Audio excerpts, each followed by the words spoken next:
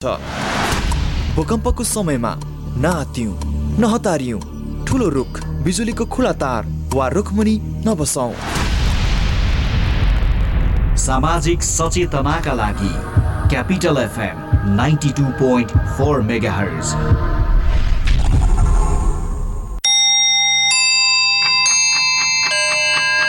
Time check. It's 8 a.m. This time check is brought to you by High Face. Be prepared. Safety first.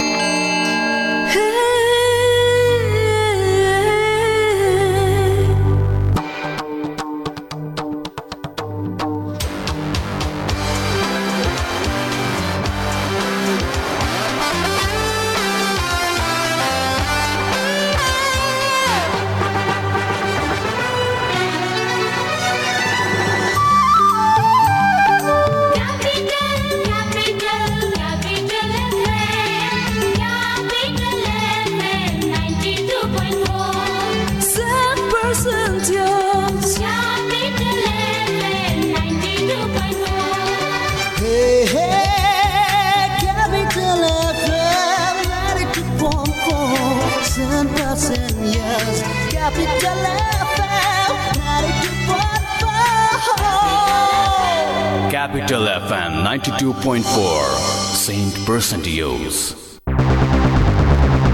Capital FM 92.4 megahertz मा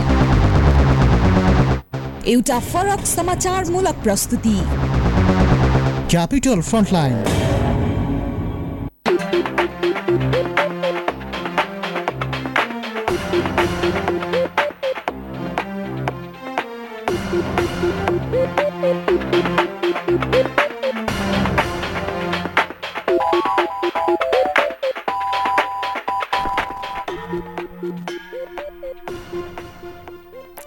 नमस्कार आदरणीय श्रोता, यहाँहरू सम्पूर्णलाई हार्दिक स्वागत गर्न चाहन्छु। म राजस्थानको उपस्थित भइसकेको छु क्यापिटल एफएमको यो विशेष कार्यक्रम क्यापिटल फ्रन्टलाइन लिएर। र क्यापिटल फ्रन्टलाइनमा हामी देशको समग्र राजनीति विषयवस्तु र समसामयिक घटनाक्रमको बारेमा सही र सठिक विश्लेषण गर्ने प्रयास कार्यक्रममा गर्दै आएका छौँ। यहाँहरू सबैलाई थाहा छ, विशेष गरी यतिखेर यो देशमा चाहिँ जुन अवस्था आएको छ, आर्थिक सङ्कटको अवस्था देखिने सम्भावना छ। 6 वर्ष यताकै सबैभन्दा अत्यन्तै कठिनकर अवस्थामा हामी छौँ र वास्तवमा यो पछिल्लो समय यो देशको राजनीतिको सवालमा कुराकानी गर्दैछौँ। चीनका चाहिँ कम्युनिस्ट पार्टीका विदेश विभाग प्रमुख चाहिँ यतिखेर ली जियानच्याओ नेपालमा हुनुहुन्छ र उहाँले चाहिँ यतिखेर चाहिँ प्रधानमन्त्री माओवादी अध्यक्ष पुष्पकमल दाहाल प्रचण्ड सम्भवतः लाग्छ आज ओली र त्यसै गरी अन्य नेताहरूसँग भेट्ने कार्यक्रम पनि रहेको छ। र नेपालमा चाहिँ खास गरी चीन विरोधी गतिविधि नहोस् चाइनाको एउटा आकांक्षा छ भने अर्कोतिर चाहिँ बीआरआईको विषयमा चाहिँ नेपाल अघि बढाउन के गर्छ त, बीआरआईलाई कसरी लिन्छ त नेपाल, यी लगायतको विषय र विशेष गरी अब नेपालका कम्युनिस्टहरूको एकताको सम्भावना कति छ, आज यिनै विषयमा कुराकानी गर्दैछौँ। र यतिखेर हामीसँग कूटनीतिका बडो प्रभावशाली व्यक्तित्व, जानकार एवं कूटनीतिज्ञ, परराष्ट्रको विज्ञ र आजको यो विशेष अङ्कमा हामीसँग कुराकानीको निम्ति यतिखेर पूर्व राजदूत योगेन्द्र ढकाल हुनुहुन्छ। उहाँलाई वेलकम गर्न चाहन्छु। ढकालजी सर, यहाँलाई स्वागत छ कार्यक्रममा। हजुर नमस्कार। हजुर धन्यवाद। आराम हुनुहुन्छ ढकाल सर? हजुर ठिक छ। हजुर आफू त आरामै छु, देश विराम हुन लागेर अलिक चिन्तित छु। हजुर देश विराम के कारणले भयो त? आर्थिक सङ्कटका कारणले कि राजनीतिक युद्धका कारणले? छोटकरीमा भन्नुपर्दा देश विराम चाहिँ नि, देशलाई बिसन्चो चाहिँ नि राजनीतिक कारणले। हजुर यहाँको राजनीतिक दलहरूको जुन प्रकारको काम कारबाही आफू केन्द्रित, परिवार केन्द्रित, सत्ता केन्द्रित जुन प्रकारको राजनीतिक गतिविधि छ, त्यसले गर्दा यो अरू समस्याहरू त्यो समस्याद्वारा पैदा भएका समस्याहरू हुन्। अब राजनीतिक रूपले चाहिँ आज आर्थिक रूपमा पनि हामी सङ्कटको दिशामा छौँ। 6 वर्ष यताकै सबैभन्दा नाजुक अवस्थामा हामी छौँ। हेर्नुहोस्, आर्थिक वृद्धि दरका सूचाङ्कहरू अत्यन्तै नाजुक बनेको छ। फर्स्ट अफ अल म यो आर्थिक विषयमा एकैछिनमा आउनेछु सर, राजनीति विषयलाई कुरा गरौँ। राजनीतिमा आन्तरिक राजनीति कि भू राजनीतिक प्रभावले चाहिँ आज देश बिसन्चो भयो, मलाई भन्नुहोस् त। यसमा दुईटा कुरो रह्यो हजुर। एउटा कुरो नेसनल स्ट्यान्ड नलिने राजनीतिक दलहरूको कारण भू राजनीतिक र अन्तर्राष्ट्रिय शक्ति केन्द्रहरू आफ्नो इन्ट्रेस्ट फुलफिलमेन्टको लागि नेपालमा खेल्ने जुन एउटा अवसर पाए, त्यो नै मुख्य कारण हो। अहिले विदेशी हस्तक्षेप बढ्यो यहाँले भनिरहनु भएको छ। खास गरी नेपालमा जियो पोलिटिक्सको अहिलेको वातावरण हेर्ने हो भने एकपछि अर्को गरी चाहिँ 4 वर्षमा 6वटा चिनिया टोली, त्यही गतिमा चाहिँ अमेरिकाको प्रभाव नेपालमै एमसीसी पासपछि चाहिँ अहिले वैदेशिक रूपमा चाहिँ हेर्ने हो भने विदेशी हस्तक्षेप बढेको यहाँले विश्लेषण गरिरहँदाखेरि चिनिया विदेश विभाग प्रमुख कम्युनिस्ट पार्टी सीपीसीको चाहिँ विदेश विभाग प्रमुख लियो जियानचियोको चाहिँ यो नेपाल भ्रमणलाई कसरी हेर्नु भएको छ भन्नुहोस् त? यो अहिलेको यो ग्लोबल वर्ल्डमा यो साम्राज्यवादी युगमा कुनै पनि मुलुक अन्तर्राष्ट्रिय र भूराजनीतिक शक्ति सङ्घर्षबाट अछुतो रहन सक्दैन। त्यसकै रिफ्लेक्सन अहिले चीन र अमेरिकाका हाई डिग्निटरिजहरूको अफिसियल्सहरूको भिजिटलाई हामीले हेर्नुपर्छ भन्ने मलाई लाग्छ एउटा कुरो। अब चीनको कम्युनिस्ट पार्टीका भर्खरै मात्र विदेश विभाग प्रमुख बन्नुभएका लिउ छिएनछाओको जुन नेपाल भिजिट छ त्यो नेपाल भिजिट पनि वास्तवमा अमेरिकाको इन्डो पेसिफिक क्षेत्रमा आफ्नो कब्जा जमाउने रणनीति र त्यो रणनीतिलाई असफल पार्ने चीनको रणनीतिको रिफ्लेक्सनको परिणाम हो। हजुर, रिफ्लेक्सन हो। अहिले जस्तो चीनको जुन यो भ्रमण छ उच्च स्तरीय यो भनौँ न 8 सदस्यीय टोलीको भ्रमण, यसले चाहिँ के नेपालको कम्युनिस्टहरूलाई एक गर्न प्रयास गर्ला कि उसले जस्तो अब हिजो मात्रै 6वटा बुँदा चाहिँ माओवादी अध्यक्ष प्रचण्डसँगको भेटमा उहाँले बडो मजाले राख्नुभएको छ। नेपालको आन्तरिक मामिलामा हामी हस्तक्षेप गर्दैनौँ, नेपालका सबै दलसँग सुमधुर सम्बन्ध कायम गर्न चाहन्छौँ, नेपालमा चीन विरोधी गतिविधि नहोस् उहाँहरूको अपेक्षा छ। त्यसै गरी चाहिँ नेपालमा राजनीतिक दलहरूले आफ्नो फैसला आफै गरून् यो भन्न खोजे के उहाँहरूले? यो कुरा अहिले हुन सकिरहेको छैन नेपालमा। त्यो कुरा होस् भन्ने उहाँहरूको रिक्वेस्ट पनि हो र अप्रत्यक्ष रूपमा नेपालका राजनीतिक दलहरू यदि त्यस प्रकारको यो शान्तिपूर्ण सहअस्तित्वको नीति अर्थात् पञ्चशील त्यो जस्तो हिजो मात्रै मैले यो होला दिएको इन्टरभ्यूमा पनि चीनको इच्छा र चीनले भन्ने यिनै कुराहरू हुन् भनेको थिएँ। जबकि अब उहाँले त्यो लिउले त्यो कुरो प्रचण्डसितको भेटमा राख्नु पनि भएछ र उनीहरूले गर्न सक्ने त्यही नै हो र त्यसपछिको परिणाम चाहिँ नि हाम्रो आफ्नो नेपालका राजनीतिक दलहरूको सुझबुझमा भर पर्छ। यदि हामीले सुझबुझ देखाउन सकेनौँ, स्किलफुल डिप्लोमेसी अप्नाउन सकेनौँ भने हामीहरू श्रीलङ्का र युक्रेन बन्ने कुरा निश्चित छ। अहिलेको लडाइँ चाहिँ खास नेपालमा चाहिँ के हो त? राजनीतिक दलहरूको यो गठबन्धनको लडाइँ हो कि दलहरूका जुङ्गाको लडाइँ हो कि नेताहरूको जुङ्गाको लडाइँ हो कि चाहिँ खास गरी शक्ति राष्ट्रहरूको चाहिँ जुङ्गाको लडाइँ हो? यो अहिले जुन यो वास्तवमा भन्नुपर्दा शक्ति राष्ट्रहरूको इन्ट्रेस्टमा सत्ता लोलुप नेपालका राजनीतिक दलहरूको सत्ता लोलुपताले पैदा गरेको यो सङ्घर्ष हो। अहिले जस्तो अमेरिकाको चाहना चाहिँ जस्तो तपाईँले देखे अनुसार नेपालमा के चाहिँ उसको चाहना हो? चाइनाको चाहना के हो? भारतको चाहना चाहिँ के हो त? अहिले हेरिएको तपाईँको विश्लेषण अनुसार हामी जियो पोलिटिक्समा कहाँनिर छौँ त? के चाहन्छ चाइना, के चाहन्छ अमेरिका, के चाहन्छ भारत? अब हामी सबैलाई थाहा भएको कुरा हो कि चीनमा नयाँ जनवादी क्रान्ति भएपछिदेखि अमेरिकी लेड वेस्टर्न र भारत फ्री तिब्बतको लागि प्रयत्नरत छन्।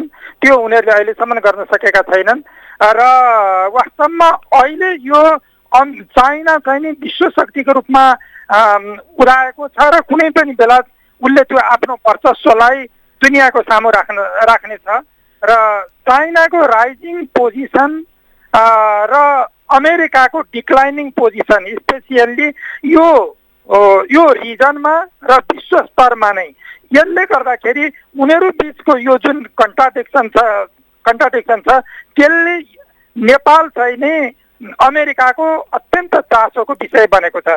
किनकि अमेरिकाले नेपाली भूमिलाई प्रयोग गरेर फ्री तिब्बत मुभमेन्ट अगाडि बढाउन चाहन्छ र वास्तवमा यस प्रकारको प्रयत्न उसले विगतमा पनि गरेको हो र यसलाई योजनाबद्ध रूपबाट उसले अगाडि बढाउन चाहन्छ।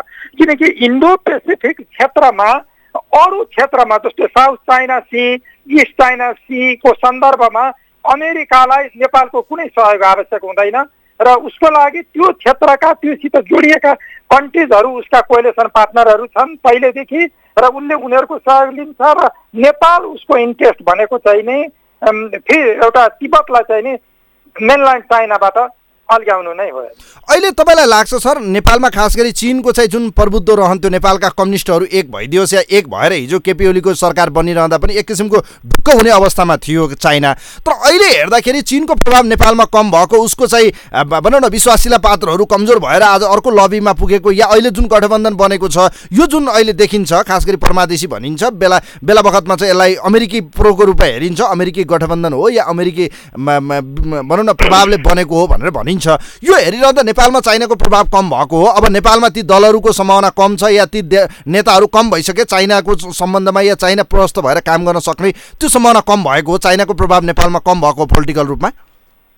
अब यसमा के भने वास्तवमा सार्वभौम मुलुकहरू बीचको सम्बन्धमा कसको प्रभाव कम र कसको प्रभाव बढी भन्ने कुरा, को एग्रेसिभली आउँछ, को मल्टिडाइमेन्सनल्ली आउँछ, उसले सम्बन्धित एउटा मुलुकहरू जुन आर्थिक रूपबाट कमजोर छ, राजनैतिक रूपबाट अस्थिर छ, त्यस प्रकारका मुलुकहरूमा त्यस प्रकारको एउटा एग्रेसिभली अगाडि आउने मुलुकहरूको प्रभाव बढ्छ। हेर्नुहोस्, त्यो स्वाभाविक रूपमा हो। चाइनाको विदेश नीति, नेपालप्रतिको विदेश नीति के छ भने चाइना एग्रेसिभली नेपालमा आफ्नो प्रभाव कायम गर्नलाई आएको छैन र ऊ त्यो दिनसम्म आउँदैन जुन दिनसम्म अरू शक्ति राष्ट्रहरूको नेपालमा हुने गतिविधिले चीनको सेक्युरिटीमा थ्रेट गर्दैन।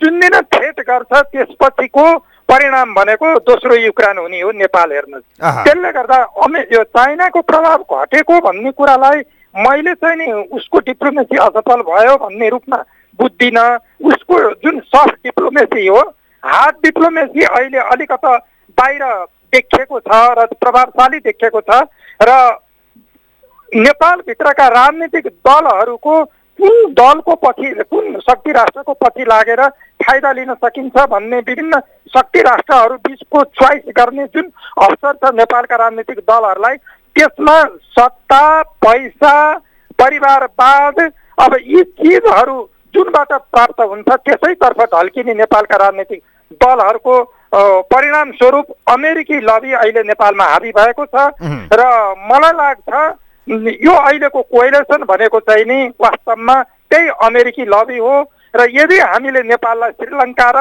युक्रेन हुन नदिने हो भने जति सक्यो छिटो यो कोएलिसनलाई हामीले ब्रेक गर्न पर्छ र वामपन्थीहरूको कोएलिसन निर्माण गरेर प्रदेश र सङ्घको चुनावमा जान पर्छ। अब यो भनिरहँदाखेरि पछिल्लो समय अमेरिकाले जे चाहे त्यही हुँदैछ नि त नेपालमा, एमसीसी, एसपीपी जे चाहे त्यही। अमेरिका आज शक्तिशाली छ, यो देशमा अहिलेको गठबन्धन पनि अमेरिकाले चाहेर बन्यो। अहिले देउबा र प्रचण्डको यो हितचित्त, यो लभ स्टोरी, यो एक किसिमको चाहिँ उहाँहरूको लभलाई चाहिँ अहिले चाहिँ ट्रेजी गर्न सक्ने कसैमा तागत छ आज मलाई भन्नुहोस् त। अब यसमा दुईटा कुरो, एउटा कुरो स्वयं उहाँहरू भविष्यमा नेपाल, युक्रेन र श्रीलङ्का बन्यो भने त्यसको जिम्मेवार उहाँहरू हुनुपर्छ, प्रचण्डजी हुनुपर्छ, माधवजी हुनुपर्छ, झलनाथ हुनुपर्छ। म देउवाको बारे केही भन्दिनँ, नेपाली काङ्ग्रेस बारे केही भन्दिनँ, उनीहरूको त लक्ष्य त्यही हो। हेर्नुहोस्, उनीहरू प्रो अमेरिकन हुन् पहिलेदेखि, पोलिटिकल्ली, इकोनोमिकल्ली, कल्चरल्ली हरेक दृष्टिबाट। त्यसैले उनीहरूको बारे म केही भन्ने पक्षमा छैन। तर 10 वर्षको जनयुद्ध लडेर आएको प्रचण्डजी अब कम्युनिस्टको माला जप्ने माधव नेपाल र झलनाथहरूको कुरा गर्न चाहन्छु। यदि नेपाल, युक्रेन वा श्रीलङ्का बन्यो भने त्यसको सम्पूर्ण जिम्मेवारी उहाँहरूले लिनुपर्छ र मलाई लाग्छ इतिहासले उहाँहरूलाई कुनै एउटा पनिस नगरिकन जान दिने छैन। They will not go unpunished, Nepalese people will punish them. त्यसो भने जस्तो अहिले चाहिँ यो भनौँ न चिनिया कम्युनिस्ट पार्टीको विदेश विभाग प्रमुख काठमाडौँमा हुनुहुन्छ, उहाँले हिजो प्रचण्डलाई भेट्नु भएको छ। तपाईँलाई यथास्थितिमा लाग्छ गठबन्धन टुटेर फेरि कम्युनिस्टहरू प्रचण्ड र ओलीको बिचमा एकता या गठबन्धन चुनावी तालमेलको सम्भावना के छ त? हिजो उहाँको जोडबल पनि त्यही थियो कि नेपालका कम्युनिस्टहरू एक हुन्। यो सम्भव कति होला त? सीपीसीको प्रयास कति सफल होला त नेपालमा? अब यसमा के भने पहिलो कुरो सीपीसीको त्यो एउटा चाहना हो र सीपीसीले त्यसमा मेहनत पनि गरिरहेको छ र विदेश विभाग प्रमुखको इमिडिएटको यो त्यो पद सम्हालेपछिको इमिडिएट र पहिलो भिजिट चाहिँ नि त्यसै हेर ऱ्यान्डमली भएको कुरा होइन, निश्चित रूपमा। अब अर्को कुरो अहिलेको यो कोएलिसन, अहिलेकै 5 दलीय कोएलिसन कन्टिन्यू होला अथवा वाम कोइलिसन बनेर जाला भन्ने कुरो चाहिँ नि नेपालका राजनीतिक दलहरूमा मात्र भर पर्छ भन्ने मलाई लाग्दैन। यो अमेरिकी स्ट्राटेजी, अमेरिकी कन्सर्न, अमेरिकी ट्याक्टिक्समा पनि भर पर्छ है। अब वास्तवमा चाइना र अमेरिकाको दुईटा इन्ट्रेस्ट बीचको यो कन्फ्लिक्ट हो, नेपालका राजनीतिक दलहरू बीचको इन्ट्रेस्टको कन्फ्लिक्ट हो। र अनि अर्को के छ भने अहिले कोइलिसन भित्रका जति पनि अरू वामपन्थी पार्टीहरू छन् स्वयं त्यो पार्टीहरूभित्र पनि सेकेन्ड र्याङ्क थर्ड र्याङ्कहरू चाहिँ नि वाम गठबन्धन बनाएर जानुपर्छ भन्ने पक्षमा छन्। हेर्नुहोस्, काङ्ग्रेसलाई बोकेर जानुहुन्न, देश युक्रेन बन्छ, देश श्रीलङ्का बन्छ भन्ने पक्षमा छन्। त्यसैले गर्दा पार्टी एकता अहिले सम्भव छैन। फेरि एकपटक चुनावी एकता गरेर जानुपर्छ, जसको हैसियत ग्राउन्ड रियालिटीमा जे छ त्यो कुरालाई स्वीकार गरेर वामहरूको चुनावी एकता गरेर जानुपर्छ। त्यो सम्भावना कति छ? त्यो अपेक्षा त हुनु ठिकै हो ढकाल सर। प्रचण्डजी, माधवजी, झलनाथजी, तपाईँ ढकालजी, त्यो शुभेच्छा, त्यो चाहना हुनु ठिकै हो, तर हिजोको भेटपछि के साँच्चीकै त्यसो भए अब यु टर्न हुन सक्ने सम्भावना कति छ त? प्रचण्ड डाइनामिक रूपमा भन्नुहुन्छ उहाँलाई, म बेला बखतमा चाहिँ यु टर्न हुन्छु, म डाइनामिक हो भन्नुहुन्छ, तर नेपाली राजनीतिको अस्थिर पात्र प्रचण्ड चाहिँ यु टर्न हुने सम्भावना कति छ? अब पहिलो कुरो त उहाँको डाइनामिजम भनेको सोकल डाइनामिजम हो, अराजकता हो, उहाँको राजनीतिको त्यो अराजक चरित्र हो। राजनीति पनि साइन्स पनि हो र आर्ट पनि हो। हेर्नुहोस्, त्यसको साइन्स पार्ट भनेको मेथडले चल्छ, सिस्टमले चल्छ।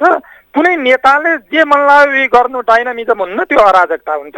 पहिलो कुरो मैले त्यसलाई डाइनामिजमै मान्दिनँ, अराजकता हो। अब यसमा अमेरिका जसरी लिउ चियान छाओ आएर जुन एक्सर्साइज गरिरहनु भएको छ, अमेरिकनहरू पहिलेदेखि त्यो यो कोइलिसनलाई कन्टिन्यू गराउन प्रयत्नरत छ र त्यसले गर्दा अब अमेरिकी एक्टिभिटिज देखिने र नदेखिने गरेर अरू बढेर जान्छ कोइलिसनलाई कन्टिन्यू गर्न।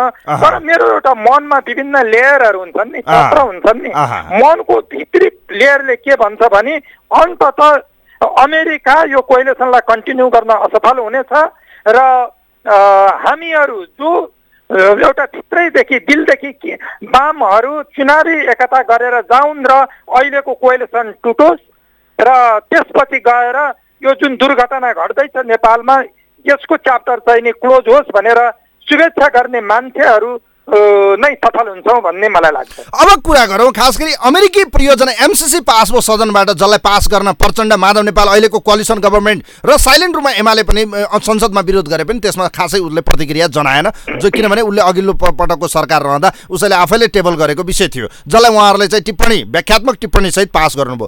अहिले चाइनाको चासो के छ भने उसको योजना परियोजनाहरू चाहिँ ब्लकेट भएको छ, बिआरआई अगाडि बढाउँ भनेर उसले जबरजस्त रूपमा भन्दैछ। तर वर्तमान सरकार र प्रधानमन्त्री शेरबहादुर देउवाको भनाइ के छ भने हामी ऋण लिन सक्दैनौँ, चाइनाको ऋण लिन सक्दैनौँ।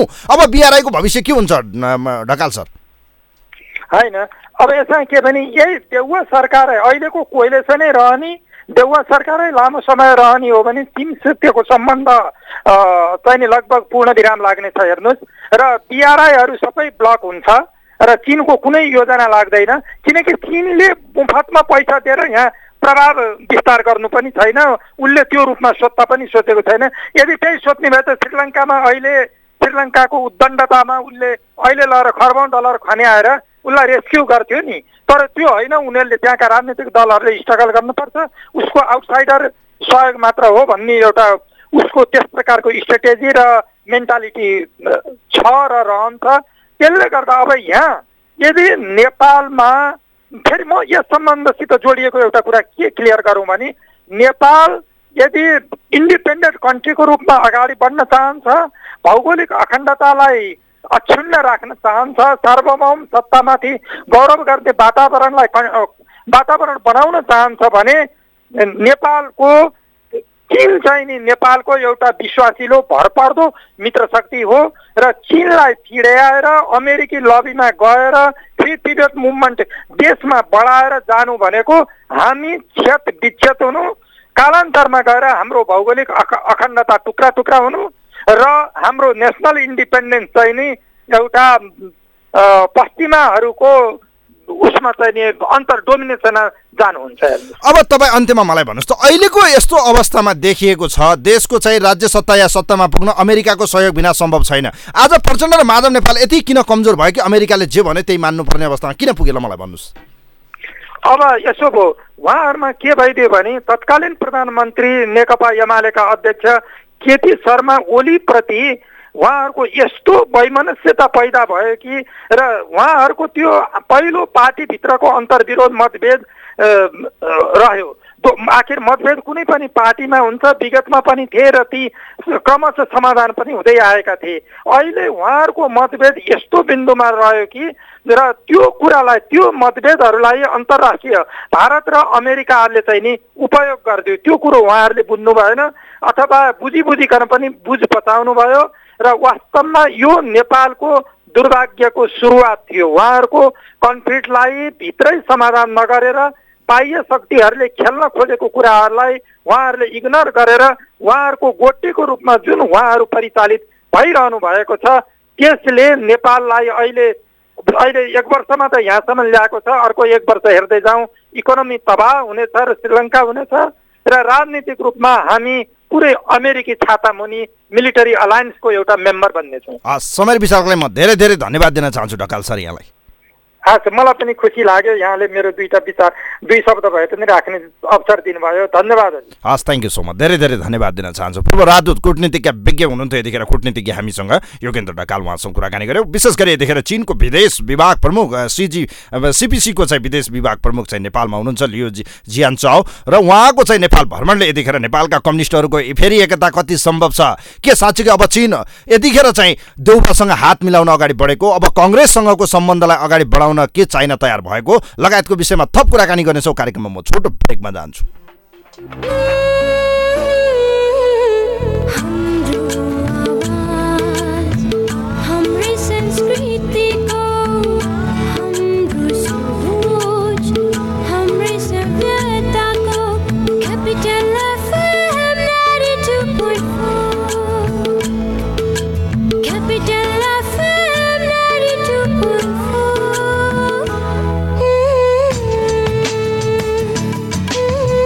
Capital FM 92.4 Saint Person to use. Plastic, cosmetic, laser surgery र हेयर ट्रान्सप्लान्टको लागि नेपाल प्लास्टिक सर्जरी अस्पताल। उपलब्ध सेवाहरू आगोले पोलेको बिरामीको उपचार, नयाँ तथा पुराना घाउको उपचार, हात खुट्टा र अनुहारको जन्मजात समस्याहरू, क्यान्सर सम्बन्धी प्लास्टिक सर्जरी, छाला तथा यौन सम्बन्धी समस्याहरू।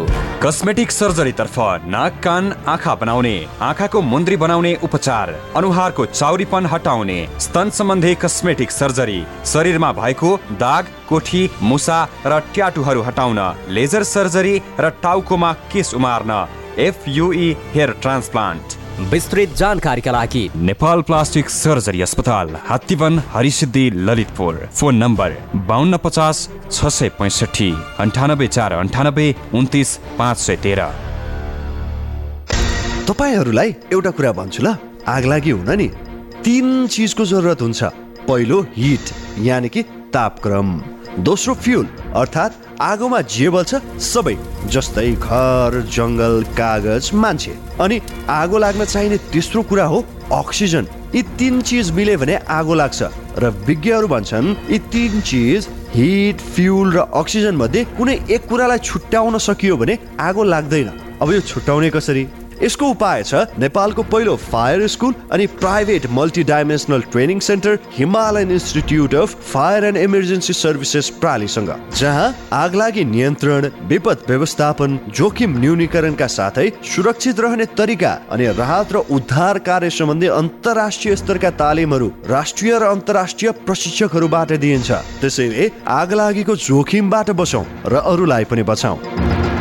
थप जानकारीका लागि Himalayan institute of fire and emergency services private limited, Vegas housing, Vegas city, Balkumari, Lalitpur. Phone number 01 5200 772 5200 772। Hi face, be prepared, safety first.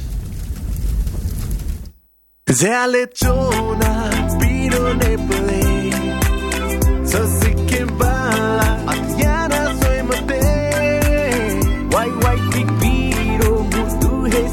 के तकसित यो पिरो पिरो हेचके रिसाको हो कि भोकले कि क्या हो एकैछिन बोल देन खुसियाली रेडी भो Add got spices on the go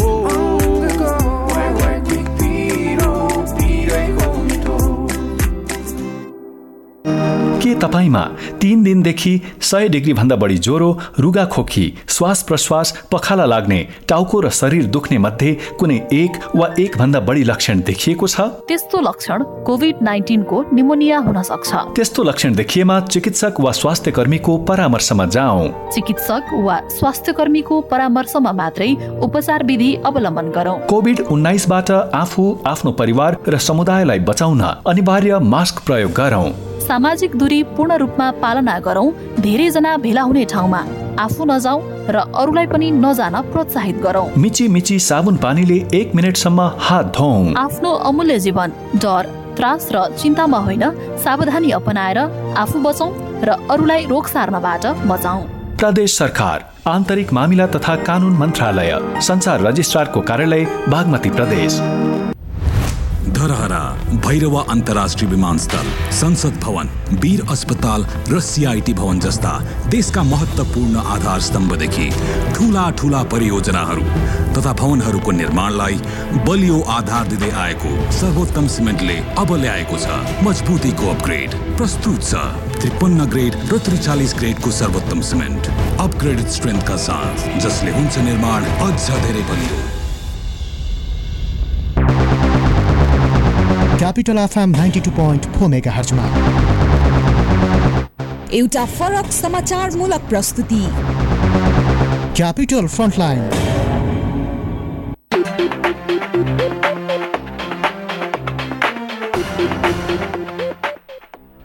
आदर्श तपाईँ यहाँहरू सम्पूर्णलाई स्वागत छ। कार्यक्रम क्यापिटल फ्रन्टलाइन यहाँहरू सुन्दै हुनुहुन्छ र क्यापिटल फ्रन्टलाइनमा हामी देशको समग्र राजनीति विषयवस्तुको सही र सठिक विश्लेषण गर्ने प्रयास कार्यक्रममा गरिरहेका छौँ। यहाँहरू सबैलाई थाहा छ।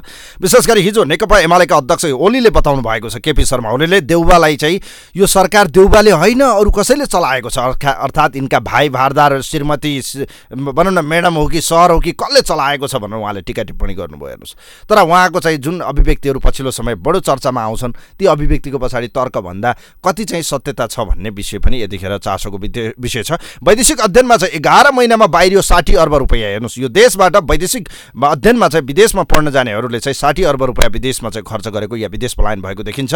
र यो देशमा चाहिँ अहिले पनि हेर्ने भने विदेश जानेहरूको लर्को छ, देशमा भविष्य देखिँदैन। हेर्नुहोस्, तर अर्थतन्त्रमा सुधारको सङ्केत देखिएको छ। र विशेषतः हिजो दाहाल र चिनिया नेता बीचको लिउको भनौँ न भेटले चाहिँ अब देशमा चाहिँ के साँच्चीकै कम्युनिस्टहरूको बीचको एकता फेरि सम्भव कति छ लगायतको विषयमा कुराकानी गर्न नेपाल कम्युनिस्ट पार्टी माओवादी केन्द्रका केन्द्रीय कमिटी सदस्य प्रभावशाली नेता दुर्गा प्रसाद चपागाई हुनुहुन्छ हामीसँग। उहाँलाई म वेलकम गर्न चाहन्छु। नमस्ते, यहाँलाई स्वागत छ कार्यक्रममा। थ्याङ्क यू, धन्यवाद। आराम हुनुहुन्छ नि? ठिकै छ। अब तपाईँको पार्टी अध्यक्ष र चिनिया कम्युनिस्ट पार्टीका चाहिँ विदेश विभाग प्रमुख लेउको बीचमा चाहिँ भेटवार्ता भयो, विभिन्न विषयमा चर्चा भयो। यो भेटवार्ता पछि के साँच्चीकै अब नेपालका कम्युनिस्टहरूको बीचको फेरि गठबन्धन, एकता या मोर्चाबन्दी कति सम्भव छ भन्नुहोस् त? यो विषयमा चाहिँ चिनिया कम्युनिस्ट पार्टीले विगतदेखि नै नेपालका कम्युनिस्ट पार्टीहरूको बीचमा चाहिँ एकता भइदिए हुन्थ्यो भन्ने उहाँहरूको सदिच्छा लामो समयदेखि छँदै थियो। र यो पटक विदेश विभाग प्रमुख नियुक्त भएपछि लिउ चाहिँ पहिलो पटक नेपालको लामो 4 दिने भ्रमणमा हुनुहुन्छ र उहाँले हिजो हाम्रो पार्टीका अध्यक्षसँग चाहिँ छलफल गर्नुभएको छ। र म भर्खरै अध्यक्षसँग भेटेर फर्केको छु र उहाँहरूको बिचमा कुरा हुँदाखेरि नेपालका कम्युनिस्ट पार्टीहरू खास गरी एमाले र माओवादीको बिचमा एकता या गठबन्धन भइदिए राम्रो हुन्थ्यो भन्ने उहाँको चाहिँ सदिच्छा रहेको मैले पाएको छु। भने यो सम्भावना कति छ त? अब के साँच्चीकै माओवादी केन्द्रले अहिलेको वर्तमान गठबन्धन तोडेर चुनावी तालमेल या पार्टी एकताका निम्ति जान सक्ने सम्भावना या प्रचण्ड यु टर्न हुने सम्भावना कति देख्नुभयो त? के पाउनुभयो त तपाईँले यो चुनाव अघि? यो सम्भावना कति छ? अब विगतमा पनि हामीले 5 वर्ष अगाडि 74 मा वाम गठबन्धन बनाएर झन्डै दुईटै नजिक चाहिँ वामपन्थीहरूको वर्चस्व नेपालको चाहिँ संसदमा पुर्याएका थियौँ र त्यसलाई चाहिँ वामपन्थी जनमत र नेपालको स्थायित्व चाहने सबै बौद्धिक समुदायको समेत सकारात्मक सल्लाह सहित हामीले चाहिँ पार्टी एकता गऱ्यौँ त्यो पार्टी एकता चाहिँ हामीले चाहिँ दीर्घकालीन हिसाबले टिकाउन सकेनौँ र यो पार्टी एकता नटिक्नुको पछाडि र लोकप्रिय जनमतलाई बचाउन नसक्नुको पछाडिको मुख्य दोषी हामीले चाहिँ एमालेका अध्यक्ष केपी शर्मा ओलीलाई चाहिँ अब पाएका छौँ र उहाँको जुन प्रवृत्ति छ त्यसलाई हामीले ओली प्रवृत्ति, उहाँमा चाहिँ हाबी भएको चाहिँ एकमनावादी चाहिँ जुन कार्यशैली छ, एउटा चाहिँ अधिनायकवादी खालको कार्यशैली छ र यो अहिलेको चाहिँ परिवर्तनलाई नस्वीकार्ने जस्तो, यो संविधानलाई चाहिँ कुनै न कुनै रूपमा चाहिँ डिरेल गर्ने जस्तो जुन प्रवृत्ति हाबी भएको छ यसलाई हामीले ओली प्रवृत्ति पनि भन्ने गरेका छौँ र ओली प्रवृत्ति नसचिँदासम्म वाम सहकार्य चाहिँ मैले गाह्रो देख्छु। त्यसो भए चाइनाले चाहँदैमा नेपालका कम्युनिस्टहरू एक हुँदैनन्। त्यसो भए आज प्रचण्ड माधव नेपालहरू जसरी चाहिँ एउटा लबीमा देखिएका छन्, अर्थात् शेरबहादुर देउवासँग गठबन्धन, र धेरैले के भन्छन् भने यो गठबन्धन आज अमेरिकी प्रो गठबन्धन हो, अर्थात् अमेरिकाले चाहेर बनेको गठबन्धन हो। अर्थात् अहिलेको अवस्थामा यो गठबन्धनको विकल्प छ कि छैन त? हाम्रा छिमेकी मुलुकहरू र हाम्रा चाहिँ भाइचारा पार्टीहरू सबैको सदिच्छा त वाम चाहिँ गठबन्धन भइदियो हुन्थ्यो, नेपालका कम्युनिस्टहरू मिल्दै हुन्थ्यो भन्ने पाइन्छ। तर फेरि उहाँहरूको सदिच्छा हुँदाहुँदै पनि निर्णय गर्ने त फेरि हाम्रो चाहिँ नेताहरूले नै हो, यहाँका पार्टीहरूले नै हो र यहाँको चाहिँ वास्तविक धरातलमा उभिएरै हामीले चाहिँ पार्टीहरूलाई अगाडि बढाउने हो। यसो गर्दाखेरि उहाँहरूको सदिच्छा एकदम सकारात्मक छ, यसलाई हामीले सकारात्मक रूपमै लिनुपर्छ। राजनीति हो असम्भवै भन्ने कुरा त देखिँदैन, तर अहिलेको परिवेशमा तुरुन्तै चाहिँ 3-4 महिना पछाडि आउन लागेको चुनावमा चाहिँ मलाई लाग्छ यो गठबन्धन नै अगाडि बढ्छ जस्तो लाग्छ। यो एउटा विशिष्ट ढङ्गले बनेको गठबन्धन हो। यसो गर्दाखेरि चाहिँ अब सम्भावनालाई नकार्न त सकिँदैन, वाम एकता भइदियो हुन्थ्यो भन्ने एउटा ठुलो जनमत छ। हेर्नुहोस्, कम्युनिस्ट होइन, कार्यकर्ता तल तल उत्साहित भएको होइन भने आज कसका कारणले गर्दा नेताहरूको जुङ्गा र प्रतिष्ठा र आज उहाँहरूको चाहिँ भनौँ न इगोका कारणले सिद्धिएन पार्टी? कसले सिद्ध्यायो त? ओली र प्रचण्डले होइन त सिद्ध्याएको आज कम्युनिस्टलाई? हो, ठुलो जनमत अहिले पनि कम्युनिस्टहरू मिल्दै हुन्थ्यो, वामपन्थीहरू एक ठाउँ भइदियो हुन्थ्यो भन्ने चाहिँ कार्यकर्ताको, नेताहरूको र चाहिँ खास गरी भोटर्सको पनि ठुलो तबका छ। यसका बावजुद फेरि ओली प्रवृत्ति त सचिनु पर्यो नि, संविधानमाथि नै आक्रमण गर्ने, परिवर्तनमाथि नै आक्रमण गर्ने, अझ हिजो आउँदा त उहाँले संहितामाथि नै पुनर्विचार गर्नुपर्छ भन्नेतिर उहाँ गइरहनु भएको छ। उहाँ निरन्तर चाहिँ परिवर्तनलाई स्वीकारेर यसलाई संस्थागत गर्ने होइन कि कुनै न कुनै रूपमा यो परिवर्तनलाई चाहिँ अब लत्याउने या यसलाई चाहिँ उल्ट्याउनेतिर उहाँ कोसिस गरिरहनु भएको छ। त्यसो गर्दा वामपन्थी एलायन्स गर्नको लागि पनि कमरेड केपी ओलीले नै पहिलो पटक चाहिँ भन्न पर्यो कि म यो परिवर्तनलाई स्वीकार्छु, यसलाई संस्थागत गर्नको लागि चाहिँ म दृढ छु र त्यस पछाडि चाहिँ अब वाम एकताको पक्षमा छु भनेर त उहाँले नै बोल्नु पर्यो नि। होइन, आज सम्भव त लाग्छ लिउको भेट चाहिँ ओलीसँग हुने सम्भावना प्रबल देखिएको छ, किनभने उहाँले कन्फर्म भेट्नुहुन्छ आज। नेकपा एमालेको अध्यक्षसँग भेटपछि थाहा होला। यथास्थितिमा ओली रहुन्जेलसम्म एकता सम्भव छ या छैन?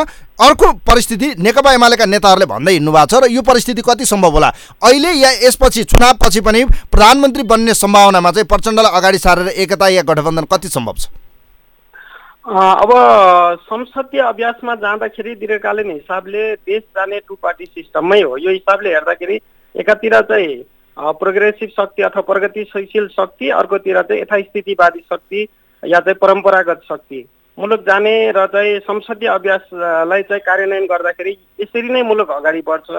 यो हिसाबले जाँदा कुनै न कुनै बिन्दुमा गएर नेपालका कम्युनिस्टहरू एक ठाउँ आउनै पर्छ र यो वातावरण चाहिँ तलको जनमतलाई हेर्ने भने बन्दै गएको छ। यद्यपि हिजोको लिउसँगको अध्यक्ष प्रचण्डको भेटघाट पछाडि उहाँले राखिसके पछाडि उहाँले चाहिँ हामी एमाले अध्यक्षसँग पनि यो विषयमा कुरा गर्छौँ भन्नुभएको छ अरे। त्यसो गर्दाखेरि आज उहाँहरूको बिचमा छलफल हुन्छ, यही सद्भाव राख्नु होला।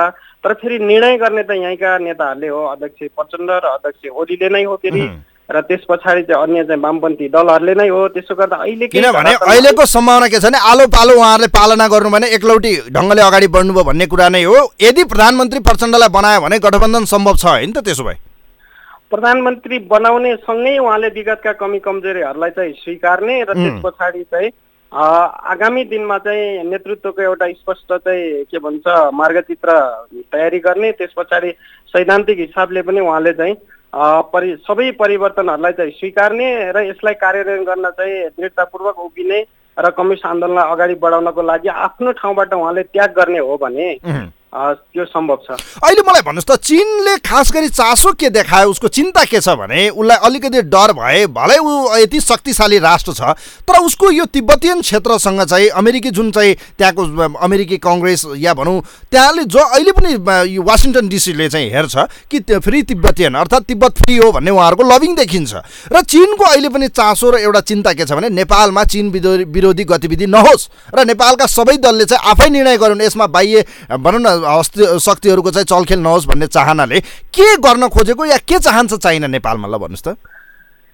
तिब्बतसँग सिमाना जोडिएको कारण पनि चीनको सधैँभरि नेपालप्रति चाहिँ भनौँ न नेपालमा अस्तित्व सिर्जना भयो भने तिब्बत हुँदै चाइनामा केही चाहिँ गडबड हुन्छ कि भन्ने हिसाबले एक चीन नीतिप्रति चाहिँ चाइनाले सधैँभरि नेपाली पार्टीहरू, नेपाल सरकार सबैको प्रतिबद्धता खोज्ने गर्छ र उहाँको भ्रमणमा पनि यो कुरा प्रमुखताका साथ अगाडि आएको छ। खास गरी केही समयदेखि एमसीसी, त्यस पछाडि एसपीपी लगायतका चाहिँ सम्झौताहरू नेपालमा अगाडि बढ्ने सन्दर्भमा पनि चाइनाको चाहिँ गम्भीर चासो देखिन्थ्यो। खास गरेर एमसीसी नै पास नगर्दै हुन्थ्यो भन्ने पनि चाइनाको थियो।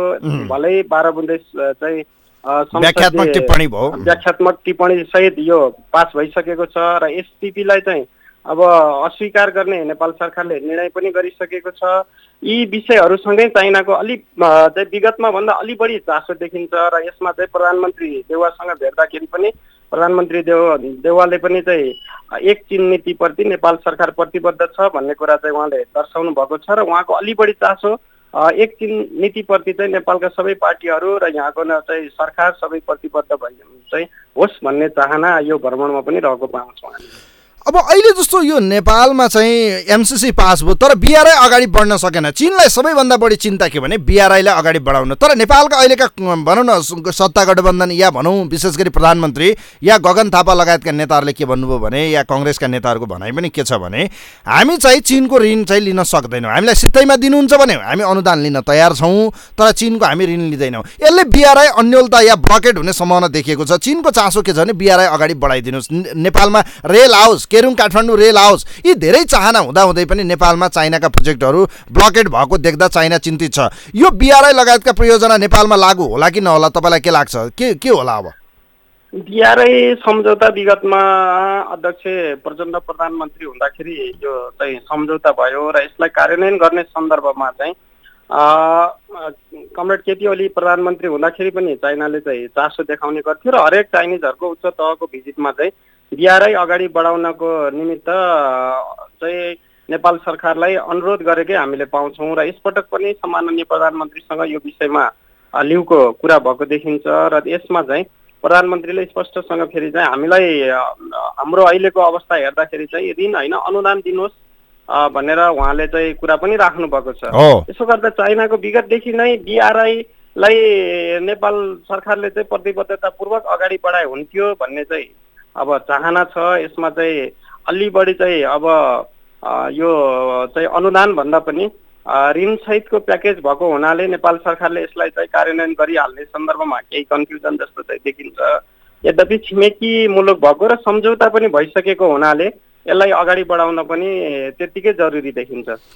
त्यसो भए अब यी सबै विषयवस्तुमा हेर्दाखेरि उहाँहरूले एउटा विषय राख्नुभयो अन्तर्राष्ट्रिय मुद्दामा अहिले जस्तो देखिएको युक्रेन भनौँ न रसिया विदेशमा चाहिँ चलिरहेको यो ग्लोबल भनौँ न एक किसिमको पोलिटिक्सलाई विश्व भू राजनीति र विश्व राजनीतिलाई हेर्दा माओवादी को धारणा के हो त, नेपालका माओवादीहरूको पोजिसन के हो भनेर उहाँहरूले सोध्नु भएको छ। के हो त तपाईँहरूको पोजिसन? तपाईँले अध्यक्षलाई भेट्नुभयो, के हो त खास तपाईँहरूको पोजिसन अहिले?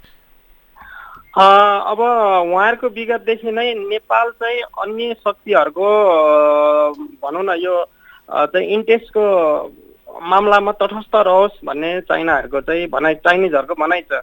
चाइनिजहरूले हामी नेपालको मामलामा हस्तक्षेप गर्दैनौँ अथवा चाहिँ नेपालीहरूले नै नेपालको चाहिँ निर्णय गर्ने हो, यहाँका पार्टीहरूले कसरी अगाडि बढ्ने पार्टीहरूले नै निर्णय गराउन्, देश कसरी अगाडि बढाउने सरकारले नै निर्णय गरोस्, यसमा हामी चाहिँ चाइनिजहरू हस्तक्षेप गर्दैनौँ र अरू देशहरूले पनि हस्तक्षेप नगरून्। चाइनाले जे नीति लिन्छ नेपालको मामलामा अरू देशहरूले पनि तटस्थताकै नीति लिउन् अथवा नेपालमाथि हस्तक्षेप नगरून्। त्यो हाम्रो लागि चाहिँ हाम्रो चाहिँ सुरक्षा खतरा हुन सक्छ। अरू देशले चाहिँ नेपालमा चाहिँ हस्तक्षेप गरे भने त्यो हाम्रो लागि पनि चाहिँ खतरा हुन सक्छ भन्ने उनीहरूको बुझाइ पाइन्छ।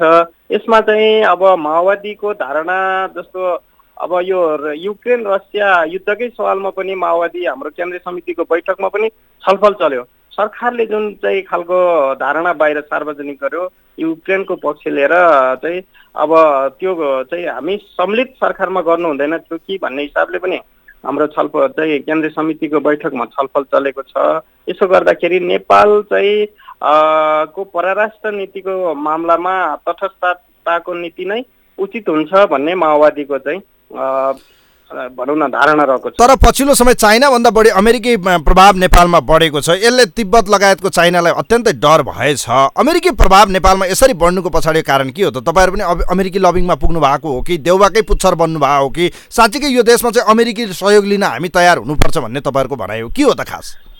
अमेरिकी एमसिसी पास गर्ने सन्दर्भमा पनि हामीले भनेको छौँ कि अनुदानको हिसाबले हामी सबैको लिन्छौँ, चाइनिजहरूको पनि लिन्छौँ, इन्डियन सहयोग पनि लिन्छौँ, अमेरिकाको पनि लिनुपर्छ र अरू चाहिँ अब मित्र राष्ट्रहरूबाट पनि सहयोग लिने मामलामा ठिक छ। तर अमेरिका चाहिँ खास गरी एमसिसी लगायतको मामलामा फेरि ऊ चाहिँ इन्डो पेसिफिक रणनीति आफ्नो चाहिँ जुन सैन्य रणनीति उसले अगाडि सारेको छ, यदि इन्डो पेसिफिक रणनीति अन्तर्गत आउँछ भने त्यो खालका सहयोगहरू चाहिँ स्वीकार गर्न सकिँदैन भन्ने हाम्रो पार्टीको स्पष्ट धारणा छ। त्यही अनुसार नै पछिल्लोचोटि चाहिँ एसपिपी आउँदाखेरि यसलाई स्वीकार गर्न सकिँदैन। यदि यसलाई स्वीकार गर्नेतिर सरकार अगाडि बढ्छ भने हामीले चाहिँ अब गठबन्धनमा को बारेमै सोच्नुपर्छ भन्ने हिसाबले हाम्रो अध्यक्षले त्यहाँ स्पष्ट नै राख्नु भएको छ। पछिल्लो समय हो चाहिँ दक्षिण एसियाको मामलामा अमेरिकाको अलि बढी चासो चाहिँ बढेकै देखिन्छ र त्यो खास गरेर नेपालमा पनि उसको अलि बढी चाहिँ राजनैतिक तहकै भनौँ न राजनैतिक लेभलमा पनि र चाहिँ सैन्य हिसाबले पनि यसलाई कुनै न कुनै रूपमा युज गर्नको लागि उसले कोसिस गरेको पाइन्छ। त्यसमा चाहिँ हाम्रो पार्टी, अरू पार्टीहरू र नेपाल सरकार पनि चाहिँ सचेत रहनुपर्ने जरुरी देखिन्छ। अब अन्त्यमा मलाई भन्नुहोस् त, अहिलेको अवस्थामा चाहिँ नेपाल बडो राजनीतिक चपेटाबाट पनि हिँडेको छ, परिस्थिति बडै नाजुक छ। हामी युक्रेन बन्ने कि अब श्रीलङ्काको दिशामा पनि हिँडेको देखिन्छ। तपाईँहरूको कोलिसनको गभर्मेन्ट छ, तपाईँहरू यो देशको निर्णायक शक्ति पनि हो, माओवादी केन्द्रप्रति जनताको विश्वास पनि छ। तर तपाईँहरू अरूको भर्याङ मात्रै बनिदिने है, सधैँ अरूको बैशाखी मात्रै बनिदिने, तपाईँहरू चाहिँ आफू अगाडि गर्न केही नसक्ने, न तपाईँहरूले पदाधिकारी चयन गर्न सक्नुभयो, न आज तपाईँहरूको लथालिङ्ग छ, पार्टीभित्रको विवाद पनि समाधान भएको छैन। यस्तो परिस्थितिमा नेपालका माओवादीहरूलाई चाहिँ जनताले विश्वास गर्लान् आगामी दिनमा, या तपाईँहरू गठबन्धनकै सहाराबाट आफ्नो अस्तित्व जोगाइरहनु होला? के हो तपाईँले भन्ने जस्तै नेपालको माओवादीलाई हेर्ने र अरू पार्टीहरूलाई हेर्ने दृष्टिकोणमा नेपाली जनताको फरक छ। किनभने माओवादी एउटा चाहिँ ठुलो चाहिँ त्याग र बलिदान पछाडि यो प्रोसेसमा आएको हुनाले माओवादीप्रति जनताको चाहिँ आशा अपेक्षा निकै ठुलो छ। त्यसकारण नै माओवादी अलिकति चाहिँ बिग्रिन खोज्यो, अलिकति चाहिँ कमजोर हुन खोज्यो भने नेपाली जनताले चाहिँ अब पोजिटिभ हिसाबले पनि नेगेटिभ हिसाबले पनि माओवादी चाहिँ अब कुनै न कुनै रूपमा चाहिँ नेपालको पोलिटिक्सको चाहिँ केन्द्र भागमा रहिदियो हुन्थ्यो भन्ने चाहना नेपाली जनताको हामी रहेको पाउँछौँ। तपाईँले भने जस्तै पदाधिकारी निर्माणको सन्दर्भमा लामो समय चाहिँ अब महाधिवेशन सकिएको लामो समयसम्म हामीले गर्न सकेनौँ। तर भर्खरै सम्पन्न केन्द्रीय समितिको बैठकले केन्द्रीय कमिटीलाई पूर्णता दिने, पोलिट ब्युरो निर्माण गर्ने, स्थायी कमिटीलाई चाहिँ पूर्णता दिने र स्थायी कमिटीले पदाधिकारी चाहिँ एउटा सहमतिको आधारमा टुङ्ग्याउने, नेतृत्व निर्माणका दुईवटा विधि हुन्। एउटा चाहिँ सहमतीय विधि, अर्को चाहिँ निर्वाचनको विधि। यसो गर्दा हामीले केन्द्रीय समिति निर्माण सहमतिको आधारमा गऱ्यौँ र त्यही सहमतिकै आधारमा चाहिँ पदाधिकारी टुङ्ग्याउने जिम्मा हामीले चाहिँ स्थायी कमिटीलाई दिएका छौँ। यसो गर्दाखेरि साङ्गठनिक हिसाबले पनि माओवादी सुदृढ हुन्छ र राष्ट्रियताको मामलामा चाहिँ देशभक्तिको मामलामा अरू पार्टी भन्दा मलाई लाग्छ माओवादी नै क्लियर छ र उसको भिजन क्लियर छ। र हामीले अहिले लिने रणनीति चाहिँ हामी अमेरिकन लबीमा पनि होइन, तुरुन्तै चाहिँ अब अन्य छिमेकी मुलुकहरूको लबीमा पनि होइन, हामीले हाम्रै ढङ्गले एउटा चाहिँ अगाडि बढ्नुपर्छ। हाम्रै परराष्ट्र नीति, स्पष्ट परराष्ट्र नीति तय गरेर अगाडि बढ्नुपर्छ र त्यो हाम्रो जस्तो चाहिँ भूपरिवेष्टित मुलुक, हाम्रो जस्तो चाहिँ भनौँ न अब एउटा चाहिँ भौगोलिक चाहिँ विशिष्टता भएको मुलुकमा हामी तटस्थतापूर्वक अगाडि बढ्नु नै उचित हुन्छ भन्ने हाम्रो पार्टीको चाहिँ एउटा निष्कर्ष पनि छ। हस्, यहाँलाई म धेरै धेरै धन्यवाद दिन चाहन्छु। धेरै धेरै धन्यवाद छ चपकाई सर। हवस् धन्यवाद नवराजी। हस्, थ्याङ्क यू सो मच। धेरै धेरै धन्यवाद दिन चाहन्छु। दुर्गा प्रसाद यतिखेर हामीसँग चपाकाई हुनुहुन्थ्यो आजको यो विशेष अङ्कमा, विशेष गरी माओवादी केन्द्रका केन्द्रीय कमिटी सदस्य। विशेष गरी हिजो माओवादी अध्यक्ष प्रचण्ड र चिनिया कम्युनिस्ट पार्टीका विदेश विभाग प्रमुख लिउ जियानचियाओको बीचमा चाहिँ भेटवार्ता भएको छ र आज केपी ओली र लियोको बीचमा चाहिँ भेट हुँदैछ। लिउले चाहिँ के गर्लान् त, अब नेपालका कम्युनिस्टहरू एक बनाउलान् त, सीपीसीले के नेपालका कम्युनिस्टलाई एक बनाउन सक्ला, अमेरिकी गठबन्धनलाई नेपालमा ध्वस्त हान्न सक्ला या अहिले तोड्न सक्ला त, या यो परिस्थितिमा एसपीपी पास भएर चाहिँ नेपालमा अमेरिकी गठबन्धन सुरु होला र जसले चाहिँ नेपालमा सैन्य अभ्यास चाहिँ सुरु होला। यी लगायतको विषयमा आगामी दिनमा पनि चर्चा गर्नेछौँ। आजलाई कार्यक्रम यही बिट मार्छु। कार्यक्रम सुनिदिनु भयो, यहाँहरू सबैलाई धन्यवाद दिँदै कार्यक्रमको यो विशेष अङ्कबाट कार्यक्रमको टिमसँग म पनि बिदा हुन्छु। नमस्कार।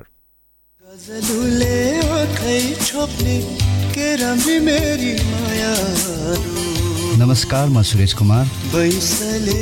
तपाईँले क्यापिटल एफएम 92.4 मेगाहर्ज ट्युन गरिरहनु होला।